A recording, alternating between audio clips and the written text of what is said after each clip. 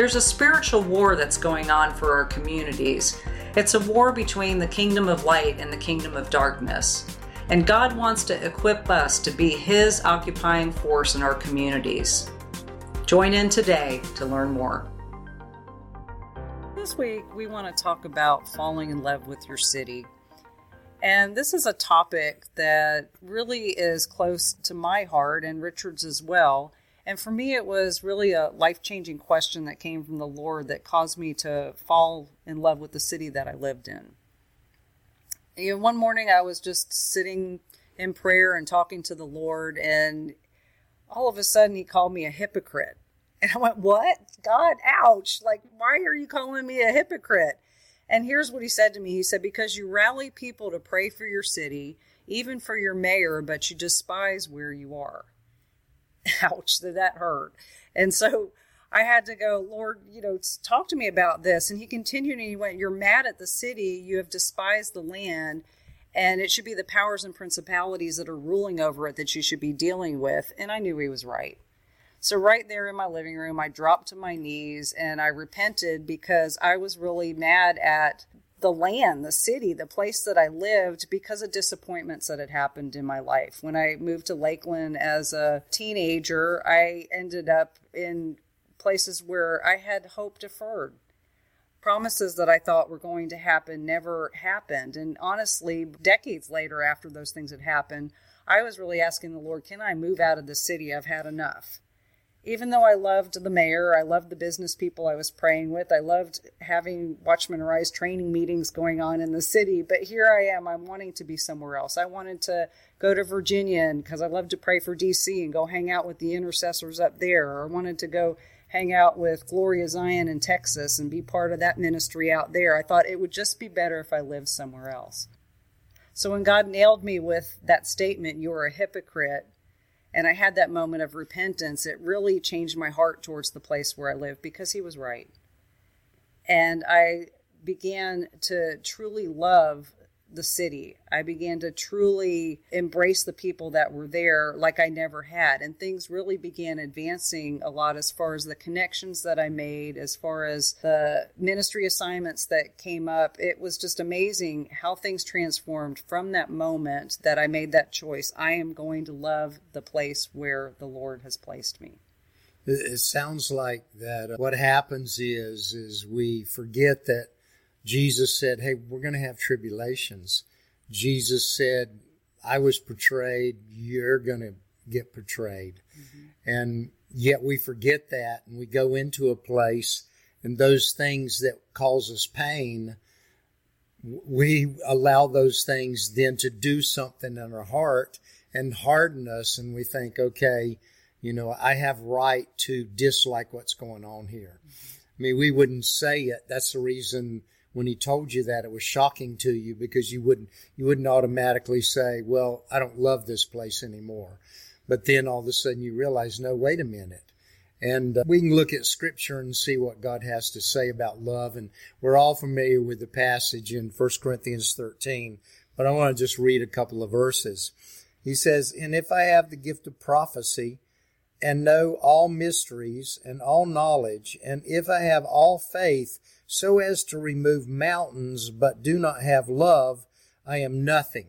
So he's saying that you can go into a place and you can have those gifts operating inside of you and go in there and release those, but ultimately it means nothing if you don't have a deep love for that place. So you can say you love God, even to the point of sometimes you can say, well, you love people. But Jesus is talking about the very place that you go into. Again, you and I were talking, Jesus Himself would personify cities. He would speak of those cities like they were a person. He did that with Jerusalem when He wept over the city. So he's not talking about just the people of the city. He's talking about the city itself.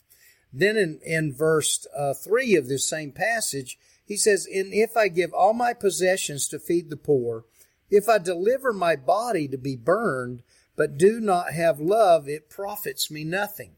So you can have a ministry in a city where you're doing all of these kinds of things in the city because you know that God wants you to do that. It's in your heart to do it. But he's saying if you don't have love for the place that you're in, then it benefits nothing. I mean, that is a powerful statement. I'll read one more scripture out of 1 Corinthians. This is verse 13. He says, "And now abide faith, hope, love, these three, but the greatest of these is love." So in what we're talking about in going in and occupying a territory, to have occupation, there has to be that we're carriers of love. We love the place where God has us. I don't know that I understood this, but in my life, in my 20s, when God got hold of me, then I moved from North Carolina to California, totally different culture-wise, wasn't even what I expected, and yet going to that place, again, not knowing it, but God had put something in me that gave me the ability then to begin to catch this of loving the place where He puts you. Went from California to West Virginia, totally different culture. In other words, I mean, massive difference in terms of how the culture, how the people operated. And yet I knew God wanted me to fall in love with the place, which meant if somebody came in from the outside and they began to speak critical of that area because it was so different. And it happened. I had a friend of mine come from California to coal mining town in West Virginia. He had grown up in California, and he began to be critical about the people of West Virginia. And I knew in my heart, I said to him, you can't do that. It will shut doors instead of open them. And didn't realize that it had to do with not just the people, but the place. Then from there, I went to Wichita, Kansas, another totally different culture. Anyway, I won't go through all the places I went to, but God had put that in my heart that I knew you go to that place, you put your feet on the ground, and you're going to love what God loves. And God loves the whole earth, not just the people of that place, but the very earth that He's put there. And so when it came to missions, it worked the same way. Because you could go into a place, totally different culture, totally different food, totally different weather, even in terms of the way they practice what you consider Christianity. And you can go in there, and if you don't understand what we're talking about with love, because love is the greatest door opener. And if you go in there, if you begin to be critical of what's there, even in terms of the geography of it, it is a kingdom principle that it will close doors rather than open doors for you. So as we talk about this today, it takes a revelation of the love of God being big enough that you're going to be a carrier of that substance of His love, and you're going to be able to go into those places recognizing that, okay, God, I want to be able to tap into your love when I go into those places. We could say it in a lot of different ways. I mean, love being the point of the spear, love being the greatest weapon that we have, a weapon against the enemy, but also a weapon that opens the door so that God can move like He wants to move. Even to the place of understanding that love is what opens the door so that prophecy, so that miracles, so that all of those things then God blesses, because they will profit what it is that God wants to do. I'm going to focus on that moment that I had with the Lord where I had to repent, because I do believe that there's some of you listening to this today that you were like, God, why am I here? Why did you put me here? I share this story all over the place, and almost every time in the audience, somebody has tears welling up in their eyes because they're questioning, God, I don't understand. Can I get the heck out of here? And you may be one of those people. You might be a pastor of a local congregation. You might be somebody that runs the food pantry for your church, or you're doing social justice acts in your city, but yet you have this resentment towards what is taking place there. And I've seen it often as we've gone and we've spoken to people and interviewed different intercessors and community leaders that are out there. And the ones that are annoyed that things are not going the way that they thought that they should, they have a habit of pointing blame at whether it's the mayor of the city or the school board, instead of saying, God, you put me here to make a difference. You put me here to be an occupying force for your kingdom. And Lord, how do you want to use me here? Jesus, let me see my city the way that you see my city. And let me understand why you caused me to be born and caused me to have my feet planted in this land right now. Now, there's times when you're maybe in a place you don't belong, and ask the Lord to make that clear. Did I take this job out of disobedience just because I thought it was a good idea? Lord, did I end up in this place because it shows up on the top 10 cities in the U.S. to live, and that's where I'm going to go? Did I plant this church here because it geographically and by statistics, there's a church that needs to be planted here? Are you in the place that God called you to be? And so these are things that we really need to take before him and say, Lord, search my heart, search my motives, and help me to know I am in the place that you want me to be. And when you get that settled in your heart, then you say, God, what do you want me to do here? Because you and I both know it becomes that principle that people think, well, okay, the grass is greener somewhere else. Yeah. So what's going on here, then, okay, it's not going on over there. But we know, and those of you listen, you know that. In other words, no, it's not true. The grass is not greener. I mean, the only way it could be greener, and again, we're talking about empowered by God, is because if you are in the wrong place, right. If you're in the wrong place, then yeah, things they're not gonna jail. You know, you want to be lined up with exactly where God wants you to be. So there is something to that. We call it placement. We talk about an alignment, being exactly where God wants you to be. And that'll probably be another topic. But today we've got to come to the place, just like Kimberly, she fell on her knees. She said, oh my heart has become offended. I mean, I'm filtering everything through the wrong things. I don't even have God's heart anymore. And so there's a time that says, okay, I'm going to fall on my knees and say, okay, God, like David, search my heart. Mm-hmm. Search my heart, God. If there's wrong motives, if there's pain in there that's caused me to not love anymore, then God, I'm ready for you to show me. And then allow the Spirit of God to come in and begin to change all of that. Because you want to see through the eyes of God. Yes, you want to feel what God feels. But with all the things going on, no matter how bad it is, or, you know, how corrupt it is, or how many principalities and powers are affecting the place you're living in, all those kinds of things, God still loves the place, and God still loves the people. So we're bringing something to the table today that says then we got to be able to look differently at where we are than what most people talk about. In other words, love what God loves. Love then where God has you. Even to the question that it's fair to ask God the question to say, okay, God, you have me here in this town. What do you love about this town? Mm-hmm. What is it that you love? I mean, Jesus, he loves this place. Then let me see through your eyes, God, so that I can fall in love with what you're in love with in this particular city, this particular region, whatever place it is.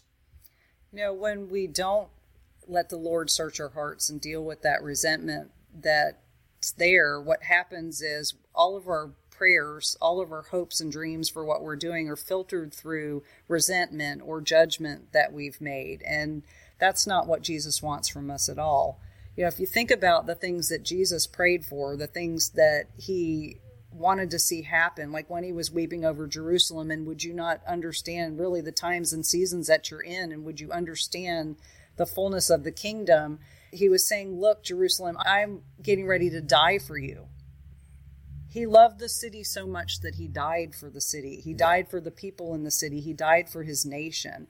And we have to have a love that's within us that's so great that we're willing to lay our life down in the midst of it. And so many Christians are not in that place. It's like, no, Jesus already accomplished that. He did it. I don't need to. But he showed us a principle of you need to be able to lay your own agenda down, die to what you think should happen, and pick up his, and have such a great love for what he's created and what he's doing in the earth today that you can be part of the change agency that's causing your city to become what you think it's to become.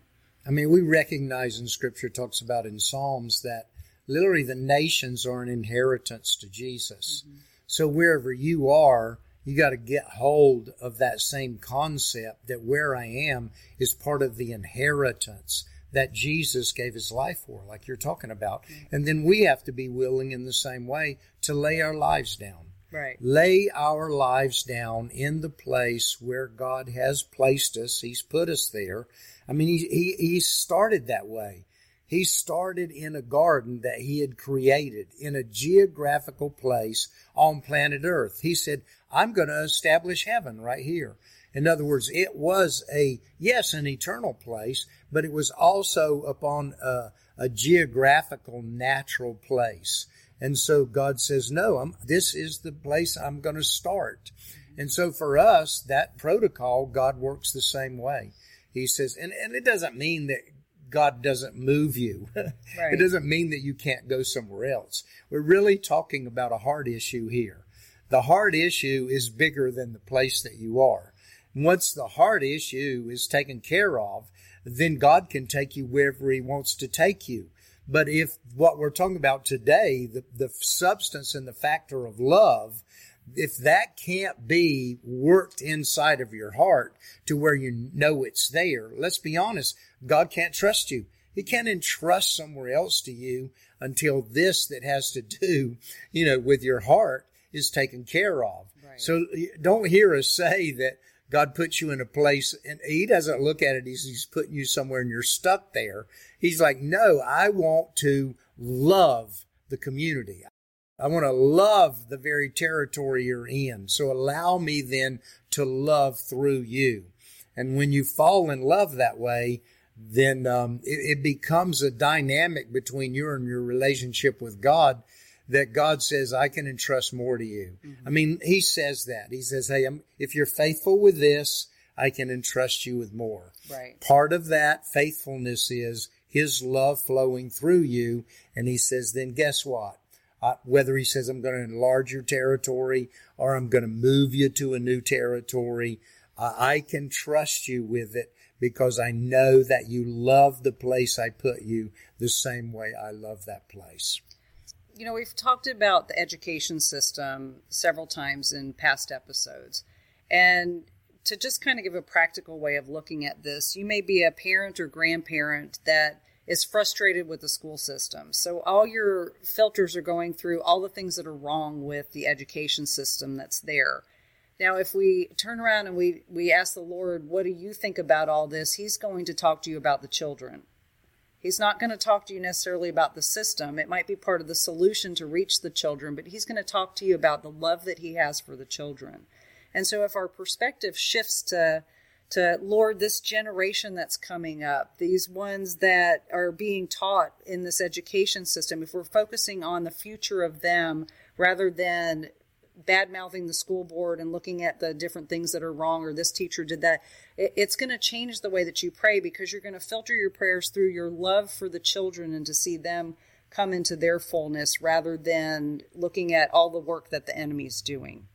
It changes your perspective. That's a love view rather than a hate view. And so with that in mind, then, it changes your prayer, it changes your intercession. And then whatever God wants to do, if he wants to change the school board, if he wants to do something that has to do with, even if we go to the place of, we're in a spiritual war. We talked about that. So in that spiritual war, if there's something of a directive that has to do with partnering with God to take care of we'll call it a principality, call it whatever, things of darkness in the school system or whatever it is, then your heart is filled with love. Mm-hmm. So we go back to that thing. Love is the first place. Love is the priority. Love then opens the door that God says, now I can partner with you in dealing with the enemies of darkness because you love what he loves. If we even look back to a few episodes ago where we talked about the middle school principal that loved her kids. And that was the team that came in and connected with her was because of her love for the children, That's right. not for the messed up school that she had. But I love these kids so much that I want them to have an environment that they can learn. Can you help me? Yes. She didn't come to you going, I've got bomb threats going on. I've got fights breaking out in the hall. She said, I love these children and I want to see them touched. Her perspective was accurate. She had a love for the place where she was planted. It's powerful. Yeah.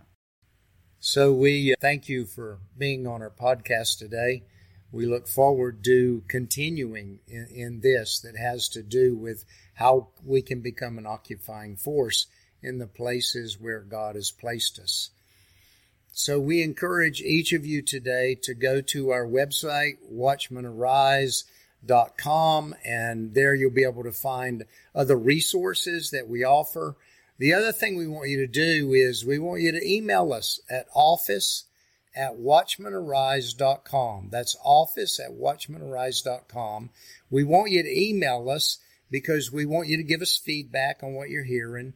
We want to know if you have any kind of questions, maybe in some areas that you want us to cover.